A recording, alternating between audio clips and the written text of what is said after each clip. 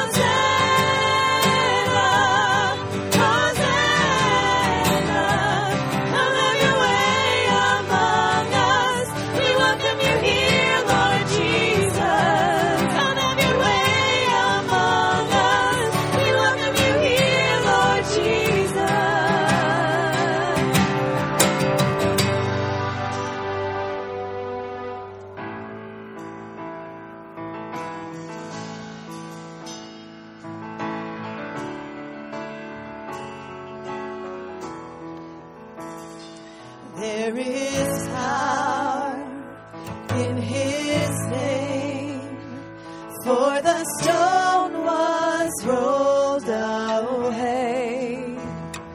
Mountains bow down before Jesus Christ, our risen Lord.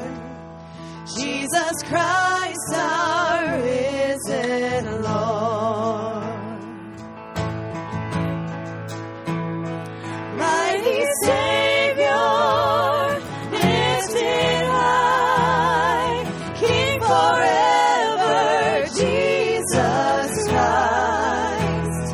Crowned in glory, raised to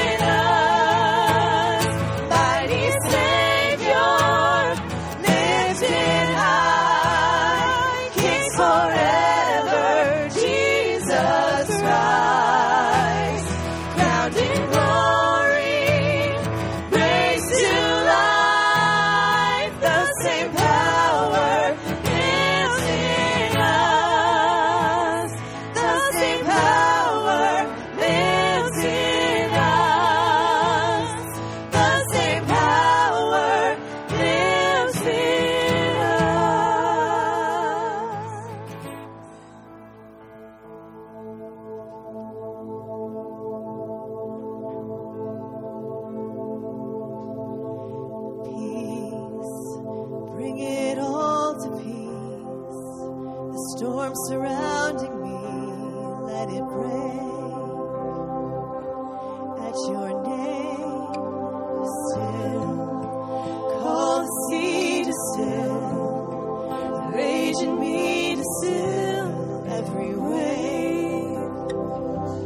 At your name, Jesus, Jesus, you make the darkness tremble. Jesus, Jesus, you silence fear. Jesus, Jesus, you make the darkness tremble. Jesus, Jesus, breathe. Call these bones to live. Call these lungs to sing once again. I will praise Jesus, Jesus. You make the darkness tremble. Jesus, Jesus. You silence fear. Jesus, Jesus. You make the darkness tremble. Jesus, Jesus. Jesus, Jesus, you make the darkness tremble. Jesus, Jesus, you silence fear. Jesus, Jesus, you make the darkness tremble. Jesus, Jesus. Your name is a light that the shadows can't deny. Your name cannot be overcome. Your name is alive, forever lifted high. Your name cannot be overcome. Jesus, Jesus, you make the darkness tremble. Jesus, Jesus, you silence fear. Jesus, Jesus, you make the darkness tremble. Jesus, Jesus, your name is a light that the shadows can't deny. Your name cannot be overcome.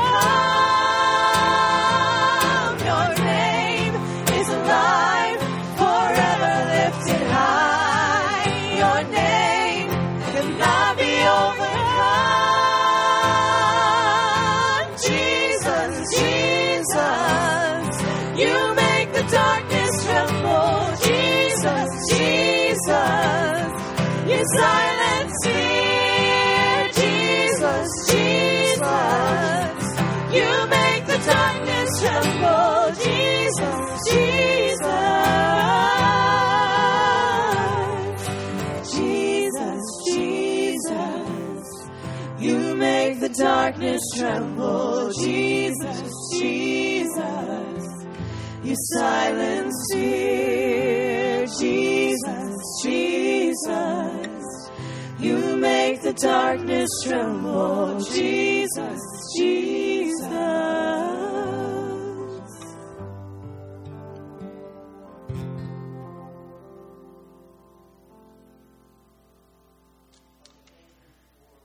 The power of Jesus to change our world, our lives, that has defeated the powers of darkness.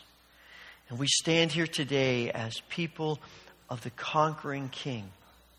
We thank you for being present with us today. We thank you for all that you desire to do in our lives during this time together. Be glorified as we open our hearts to you. We pray this through Christ Jesus. Amen. Let me encourage you to take a few moments, maybe a few extra moments to share a word of greeting. Maybe introduce yourself to someone you do not know.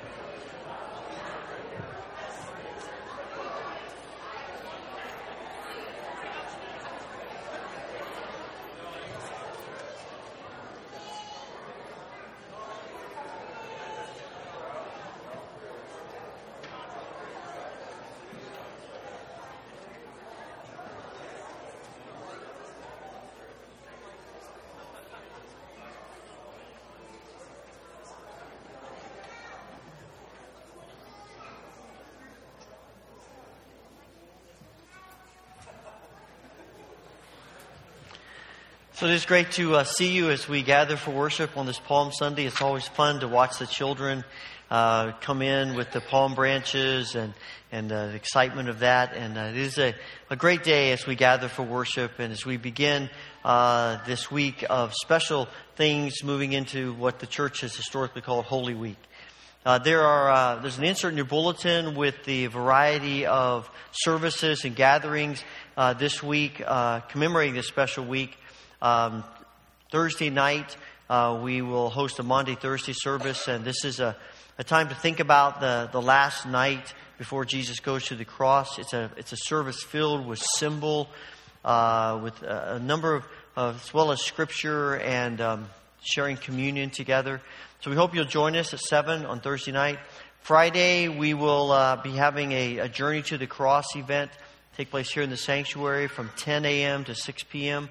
It's a come and go event. You can feel free to come, stay as long as you want, but we'll have the sanctuary transformed into some designations of things about what the cross means for us, for our world, for others.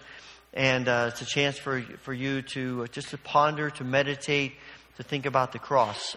There are things for children as well as adults, and so we hope that you'll find the time to come. You can feel free to stay as little or as long as you want, anytime throughout Friday.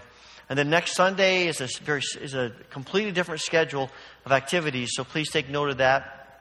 At 7:45, we have a baptism service. We have 11 people who are going to be baptized next Sunday morning, so that's exciting. And hopefully you will be here and witness that and be a part of that event.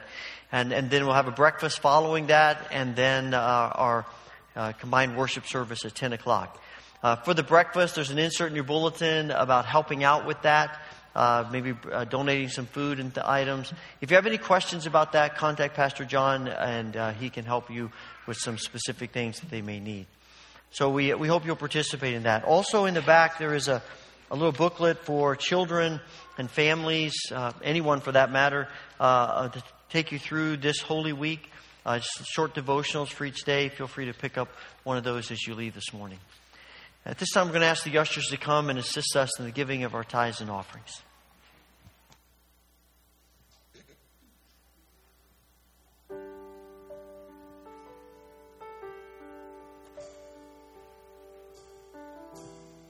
You call me from the grave by name. You call me out of all my shame. I see the old has passed away, the new has come. Now I have resurrection power living on the inside, Jesus.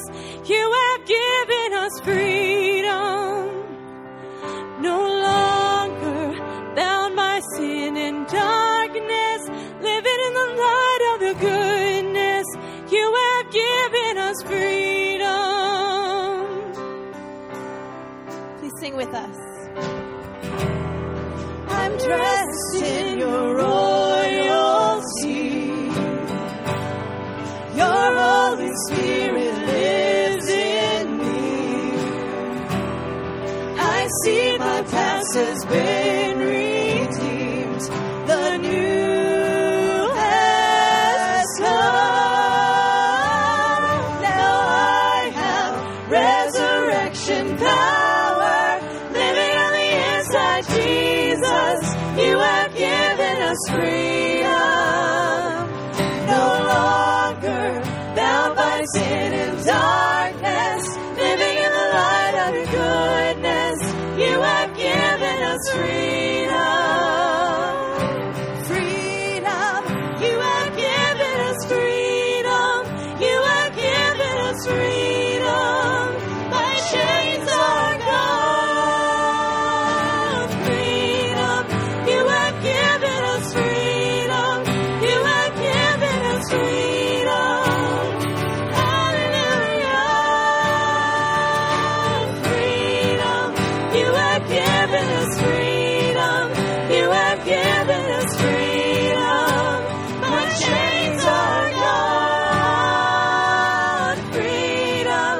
You have given us freedom. You have given us freedom.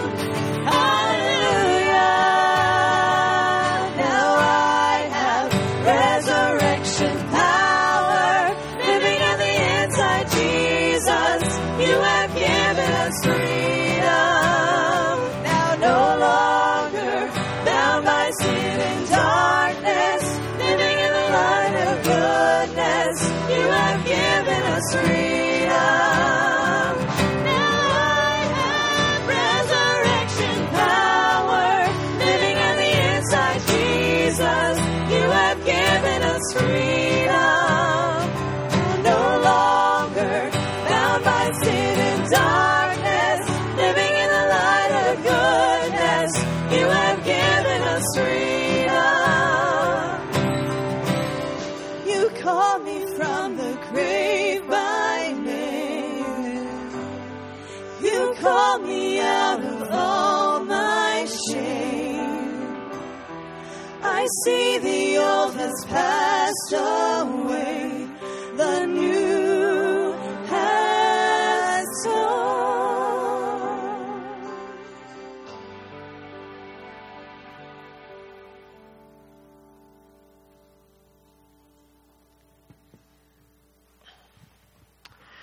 In that power of Christ, we come and offer our prayers. And as we pray today, if maybe it best expresses the heart of your prayers this morning to come and kneel at the altar rail as we pray, please come and join me.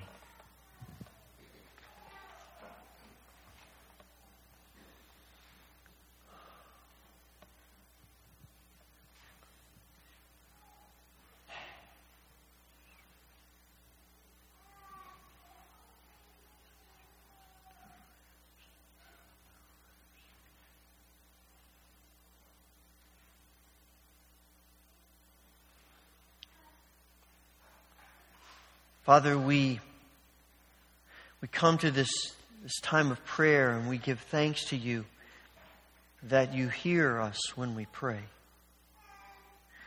We thank you for inviting us to pray boldly and honestly, and for giving us the courage to relinquish all of our burdens and our concerns into your loving hands. Father, as we gather today, we pray for your grace upon all who are struggling today with grief or illness, pain and trouble. We pray for Dick Alderman and his family in their time of grief and sorrow, as well as others who this day feel the pain and the sorrow of death and loss. We know that you are with them. We know that you are with us. We pray that you'll comfort every need and every aching heart and every burdened soul. Father, we pray that you will heal all of our diseases through the grace and the power of who you are.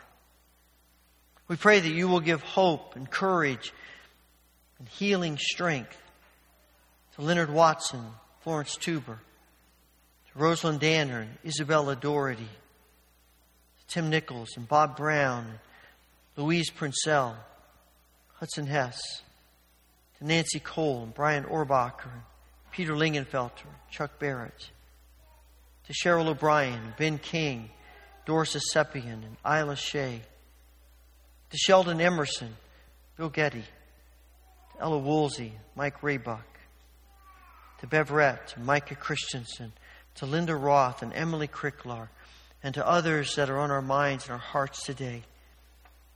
We pray for your healing grace. Father, we thank you for what you're doing in our church, and even this morning as we watch all these children come and lay down palm branches, we are so grateful for all of the ways in which you blessed us with children and the opportunities we have to teach them and to serve them and to love them.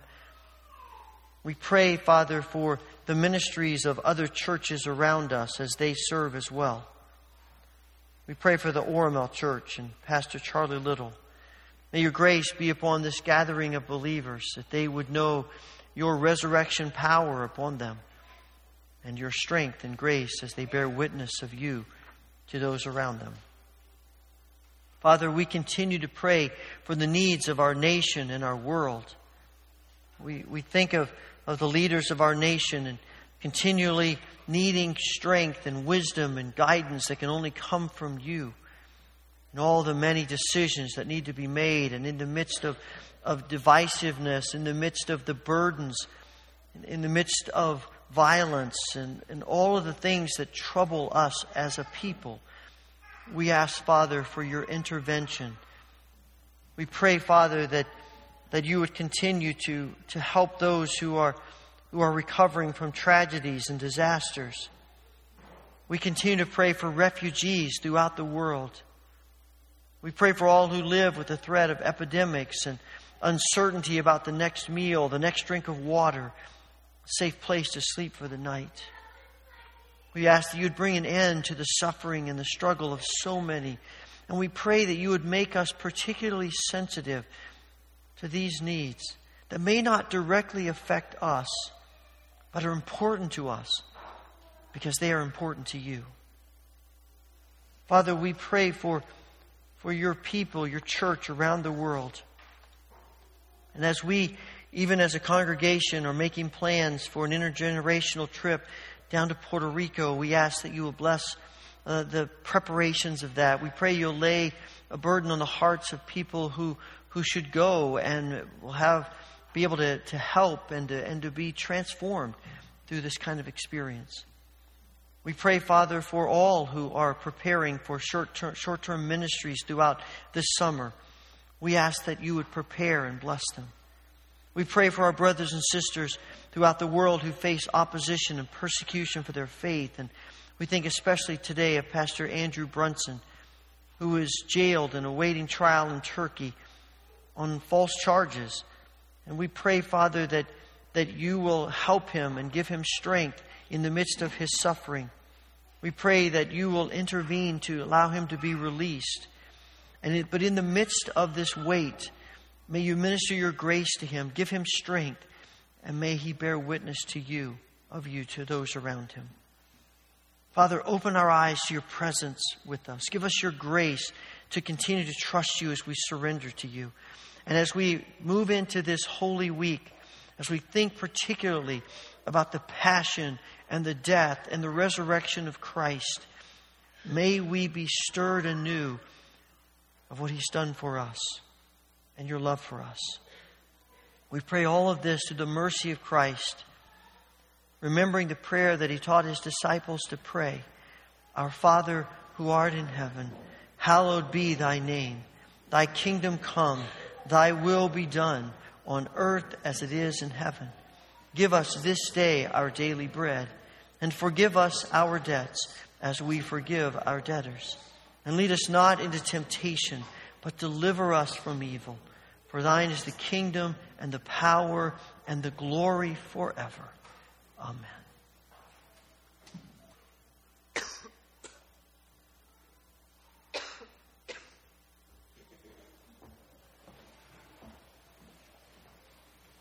Good morning. Our scripture reading is from Mark chapter 15, verses 33 through 39. Let's follow the ancient church ritual of standing during the gospel reading.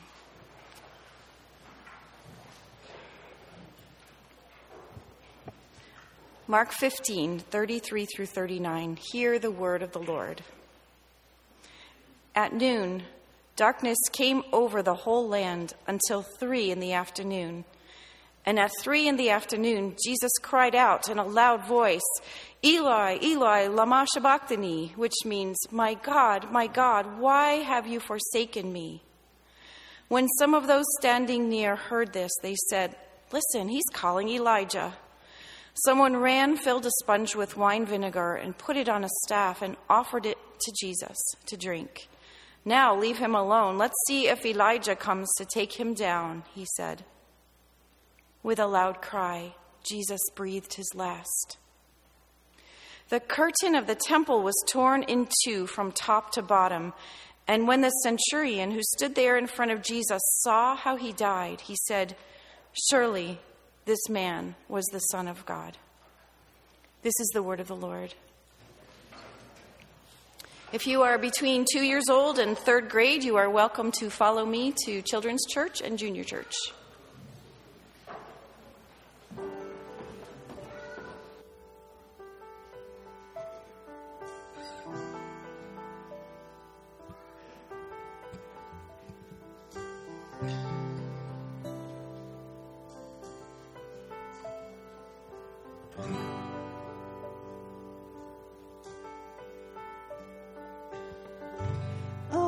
Victory, you have won. Victorious, you have come. What was stolen, you brought back to us.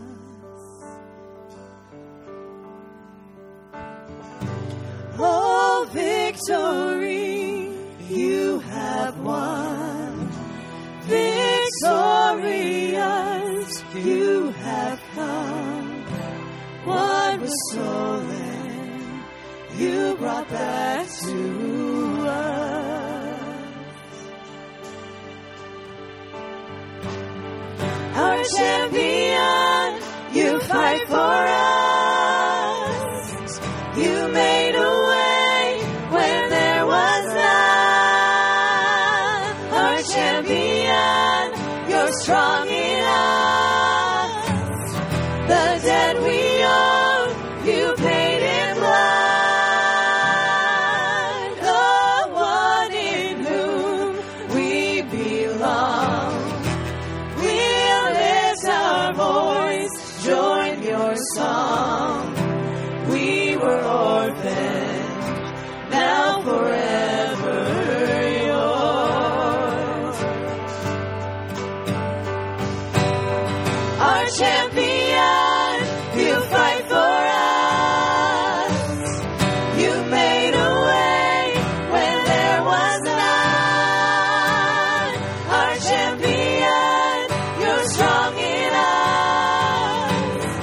The debt we owed, you paid in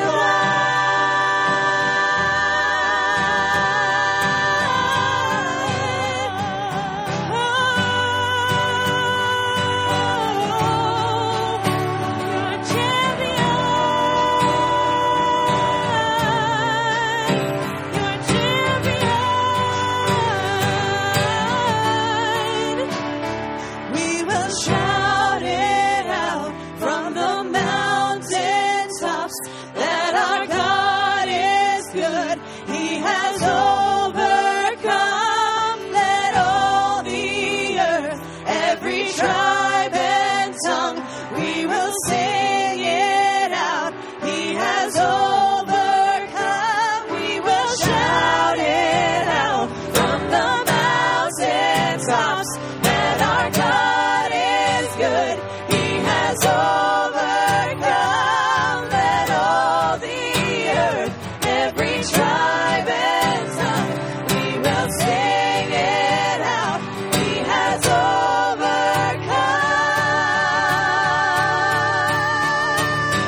Our champion, you fight for us. You made a way where there was none. Our champion, you're strong in us. The debt we owe, you paid in blood. Our champion, you fight for us. You made a way when there was none. Our champion, you're strong in us. The debt we owe, you paid in blood. Oh, victory, you have won. Victorious, you have come. What was stolen, you brought back to us.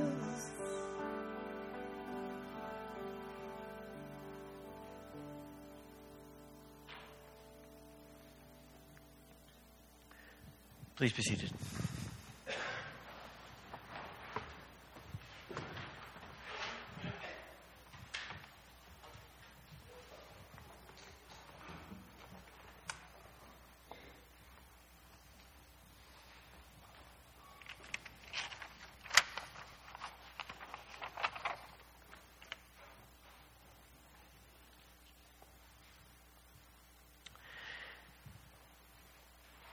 The pastor and writer, theologian of about 50 years ago, A.W. Tozer, once said, "What I think about God is the most important thing about me." What I think about God is the most important thing about me. I've mentioned that before, and I mention it again because I think he is exactly right. I'm convinced that everything about our lives is rooted in our view of God. The things that we do eventually comes back to our view of God. The things that we don't do eventually comes back to our view of God. The way we treat other people eventually comes back to our view of God. Our hopes about life come back to our view of God. What we think is right or wrong comes back to our view of God. Ultimately, everything comes back to our view of God because we are creatures made in the image of God for relationship with God. Everything comes back to our view of God. And when we read the Scriptures, I'm convinced that the primary point of the Scriptures is not to teach us, though it does. The primary point of the Scriptures is not to inspire us, though it does. The primary point of the Scriptures is not to show us what morality looks like, though it does. The primary point of the Scriptures is to reveal to us the nature of God. It is to help us understand who God is. Because only when we begin to understand who God is does it have a bearing on who we are and who we choose to be. And so the Scriptures are God's way of telling us who He is. And we learn that by how He interacts with human beings, by what He asks of human beings, by the demands He places on human beings, by what He does for human beings. And at the heart of the Scriptures' revelation of who God is Jesus.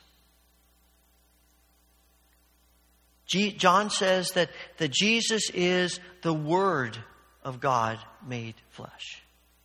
He is God in human form.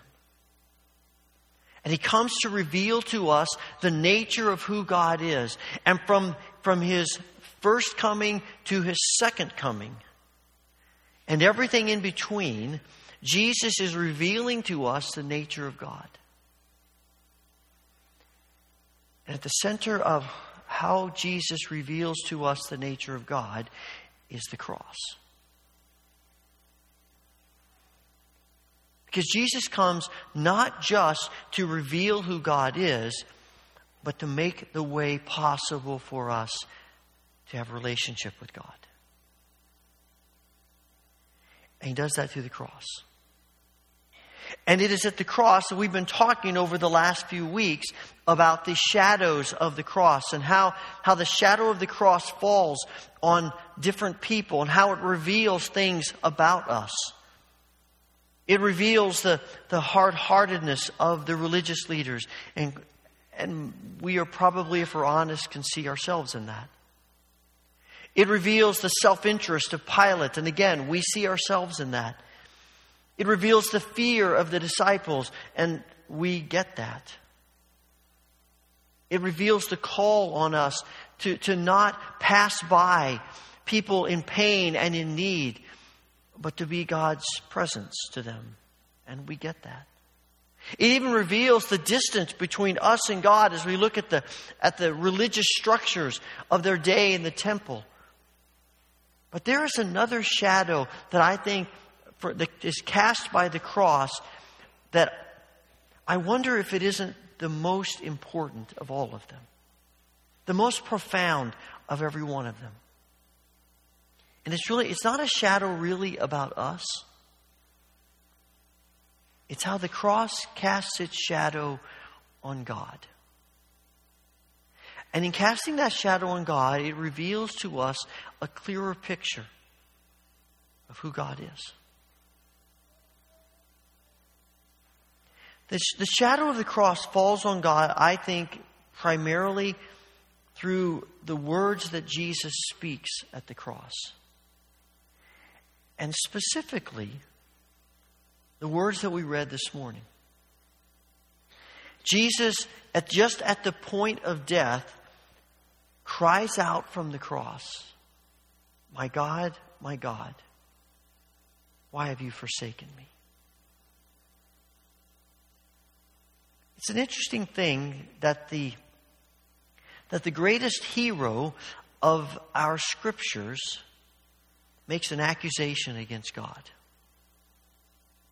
You would think that, if you and I were writing this, that would not be how we would script the story. We would script the story in such a way that God is presented in the most positive light possible. We would shape the story in the way that most other religious documents shape their story, in that you don't make accusations against God. You don't make accusations against the one we're worshiping. You paint that God in the most positive light possible. And yet here is Jesus making this amazing, outrageous claim against his Father. Why have you forsaken me? Throughout Jesus' entire life,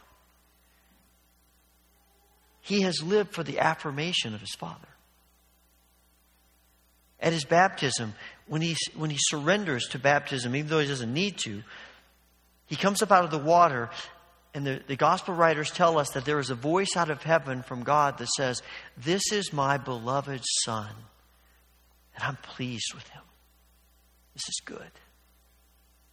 And we see instances in Jesus' life of how he continues to find affirmation in the Father in what he's doing. When he gets to the last words that he speaks to his disciples in the upper room, in the prayer in the garden, one of the things he prays and says to them is that the Father and I are one.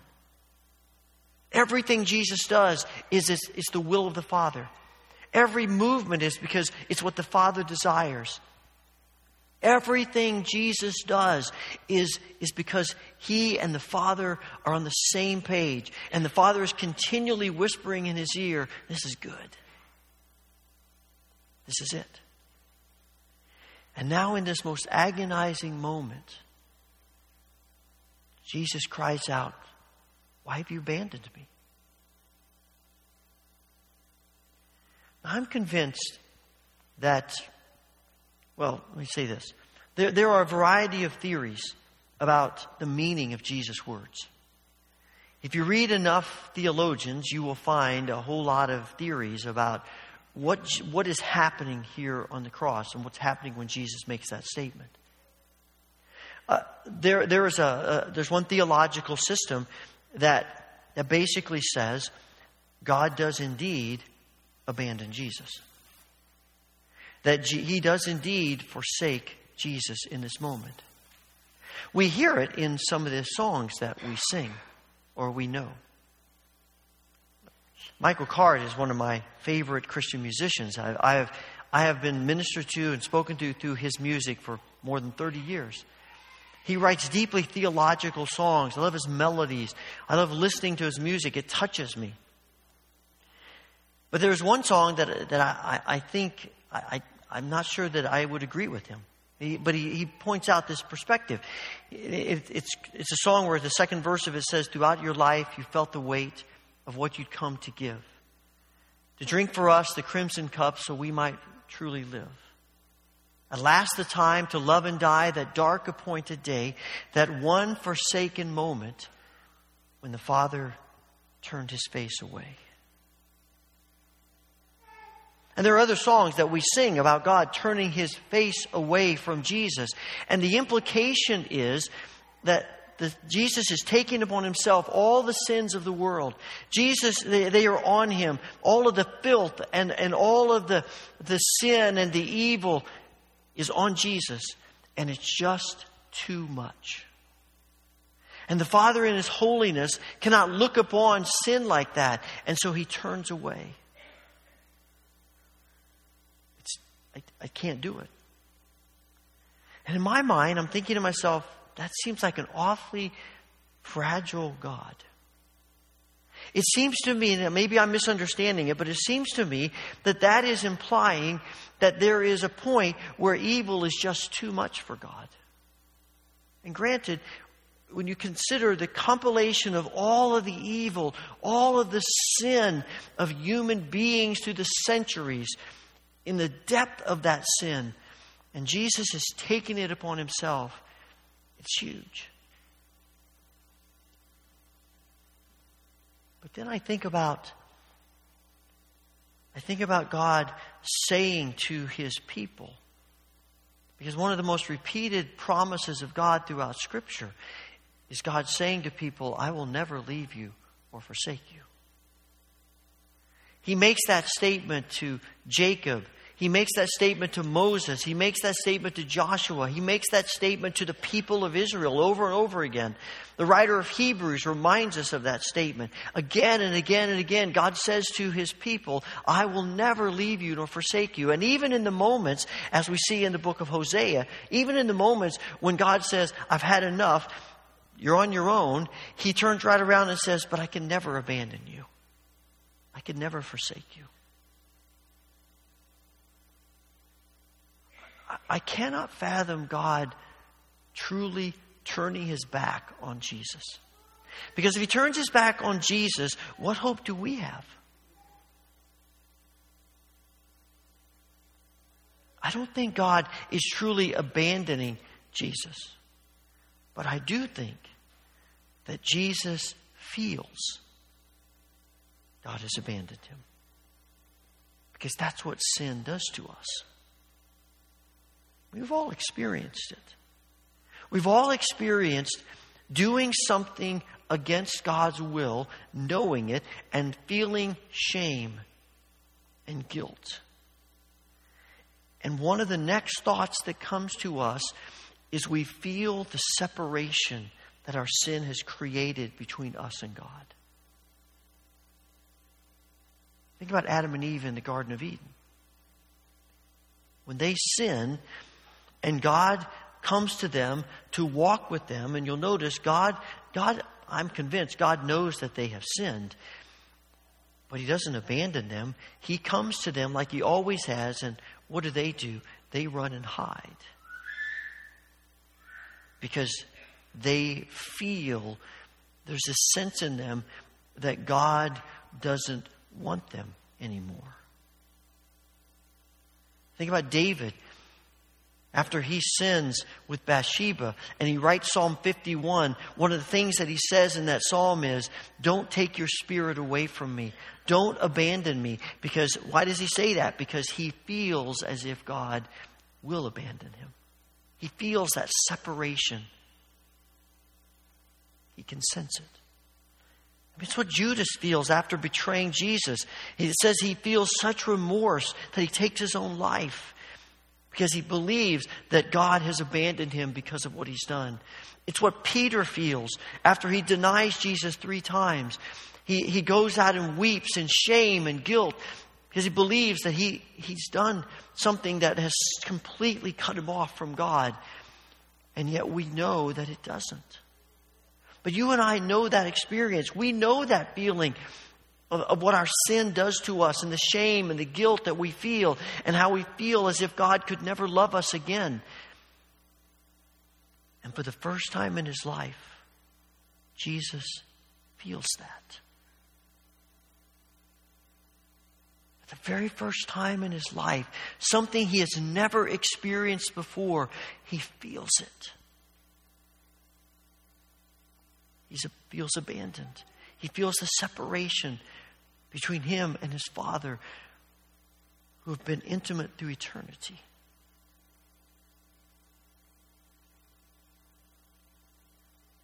None of us want to feel abandoned.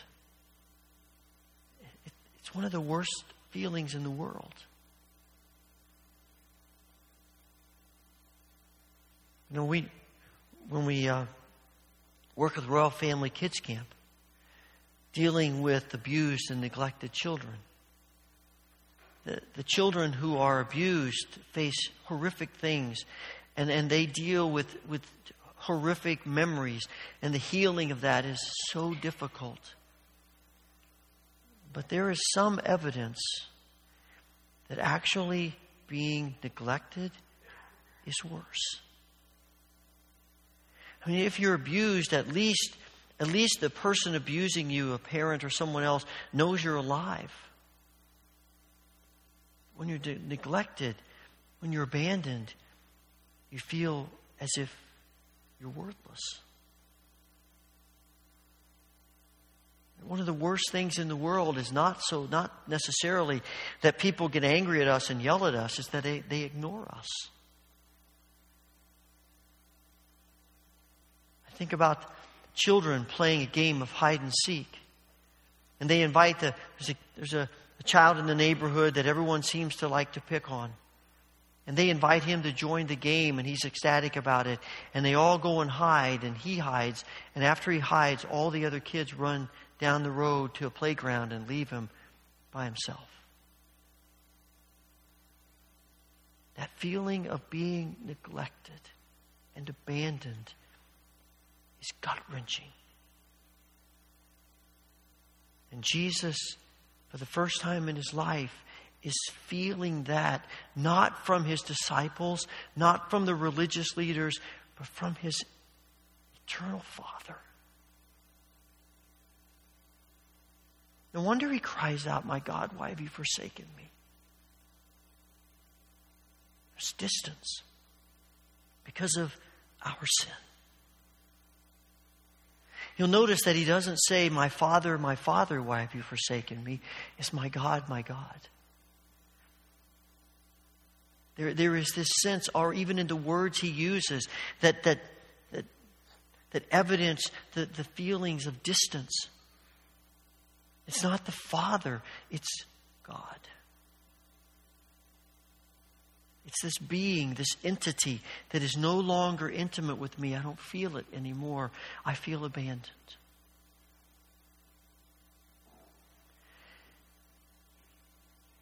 And here's the interesting thing to me about all of this, of how it reveals the heart and the nature of God. It must break God's heart to have to hear Jesus say that. There are some people who believe that God is emotionless. But all you have to do is read the Old Testament, and people say, well, those are just anthropomorphic ways of describing God in human terms, and it's not real. But I don't think so. I mean, we're created in God's image, and we're certainly not emotionless. I think God feels emotions of joy and pain and heartache. And when he hears his son cry out, "Father, why have you abandoned me?" it must break his heart. And everything within him must want to rush down and fix it. But he doesn't. Because if God were to step in and to fix what Jesus is feeling, then Jesus would not truly experience our sin like he's come to experience. I think sometimes we think that when we talk about Jesus taking the sins of the world upon himself, it's sort of like he's picking up a big boulder and carrying it around. It's sort of still detached from him. Maybe it's laid on him, but it's not in him. But when you listen to Jesus on the cross and you sense the agony of the cross and you read how Paul describes what Jesus does on the cross, it seems to me that what he's saying is it isn't a matter of the sin being sort of something Jesus carries, but it's something that gets into him. He feels it. He experiences it. And that's why he cries out, "Father, why have you abandoned me?" Because that's what sin does to us. It's not that God is held back from helping the Son or changing things or relieving him. No one has God tied up and he wants to go, but he can't. His silence is his choice. And when you think about that, God's silence in that moment is a huge risk to his reputation. What kind of God does that? What kind of God what kind of father lets his son suffer like that? I mean, again, we would think that when the scriptures paint an image of God, it would be that God always rescues, that God doesn't allow people, particularly his eternal son, to go through something like that. But he does.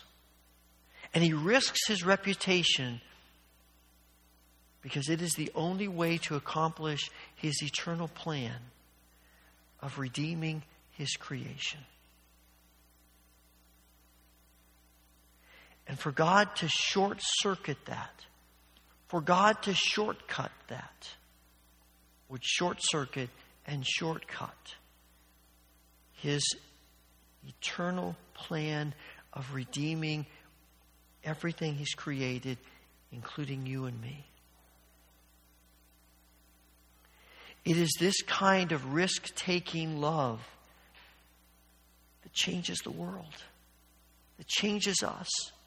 It is in God's willingness to do this, to risk his reputation, that you and I are changed and transformed, that we have hope and life, that we have eternal life and life now in him.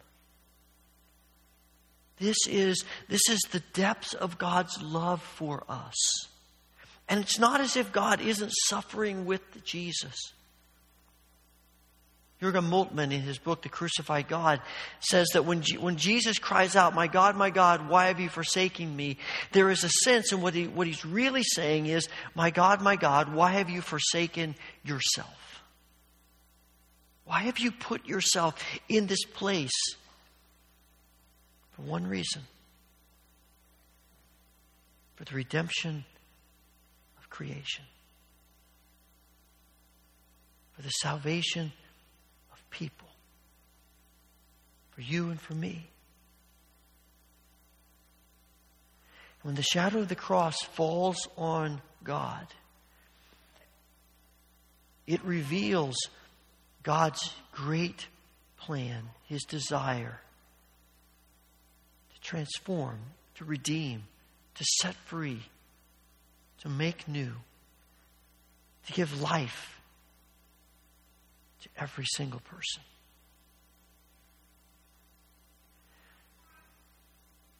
As we think about that, it calls us to response. What do we do with that? How do you respond to that? I think there's really only one response, and that is, in the words of Matthew Bates, to pledge our allegiance to God. To say, I'm all in with you. If God is willing to do that, to this kind of risk-taking, reckless love for us, how can we give him anything less than everything we are? Why would we give him anything less than all that we are? I mean, this is the kind of God you can trust, who would go to that length for us. We live in obedient trust of him, so that our prayer, our desire, our yearning is that whatever he wills, that's what we want to will. Whatever he desires, that's what we want to desire. Whatever he wants us to do, that's what we want to do. However he wants us to relate to people, that's how we want to relate to people. Whatever's important to him, we want to be important to us. All of life is shaped by the God who would go to this length of risk-taking, reckless love for us. And out of that allegiance to God comes a desire and a yearning to want everyone possible, everyone in the world, to know this risk-taking, reckless, loving God. And And we live our lives not just because of what Christ has done for us, but because of what He wants to do for others. And a desire to become His agents of healing and hope and grace in a world of pain and despair, fear. That's His calling on us. This is who God is. What we think about God is the most important thing about us, because it drives who we are. This is what God has done for us. In response, what do we do for Him? Holy Father, we want to thank You for Your risk-taking, reckless love. We are undeserving, but we are grateful for Your grace. Give us a new vision of who You are, that we might see and desire who You want us to be. We pray this through the grace of Christ Jesus. Amen.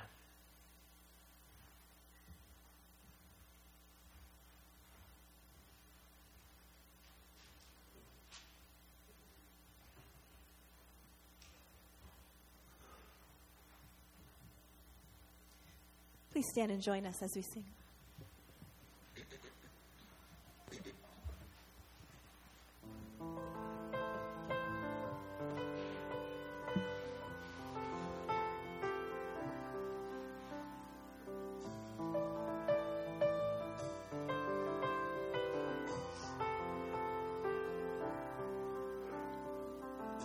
Before I spoke a word, You were singing over me. You have been so, so good to me. Before I took a breath, You breathed Your life in me. You have been so, so kind to me. Oh, the overwhelming, never-ending, reckless love of God. Oh, it chases me down, fights till I'm found, leaves the 99. I couldn't earn it, I don't deserve it, till You give Yourself away. Oh, the overwhelming, never-ending, reckless love of God.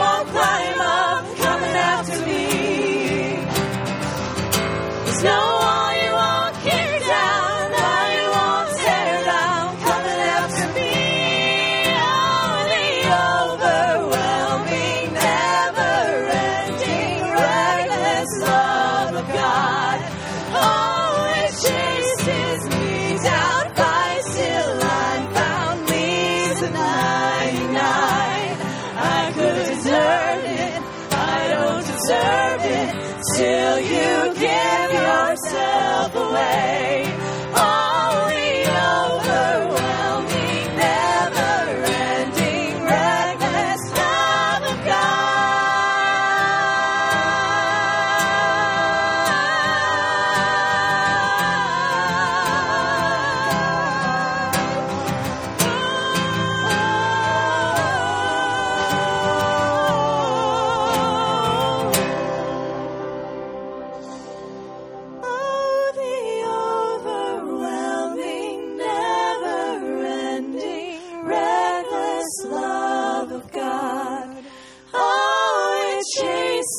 me down, fights till I'm found, leaves the 99.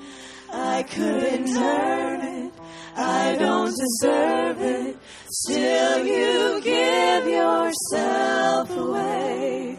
Oh, the overwhelming, never-ending, reckless love of God.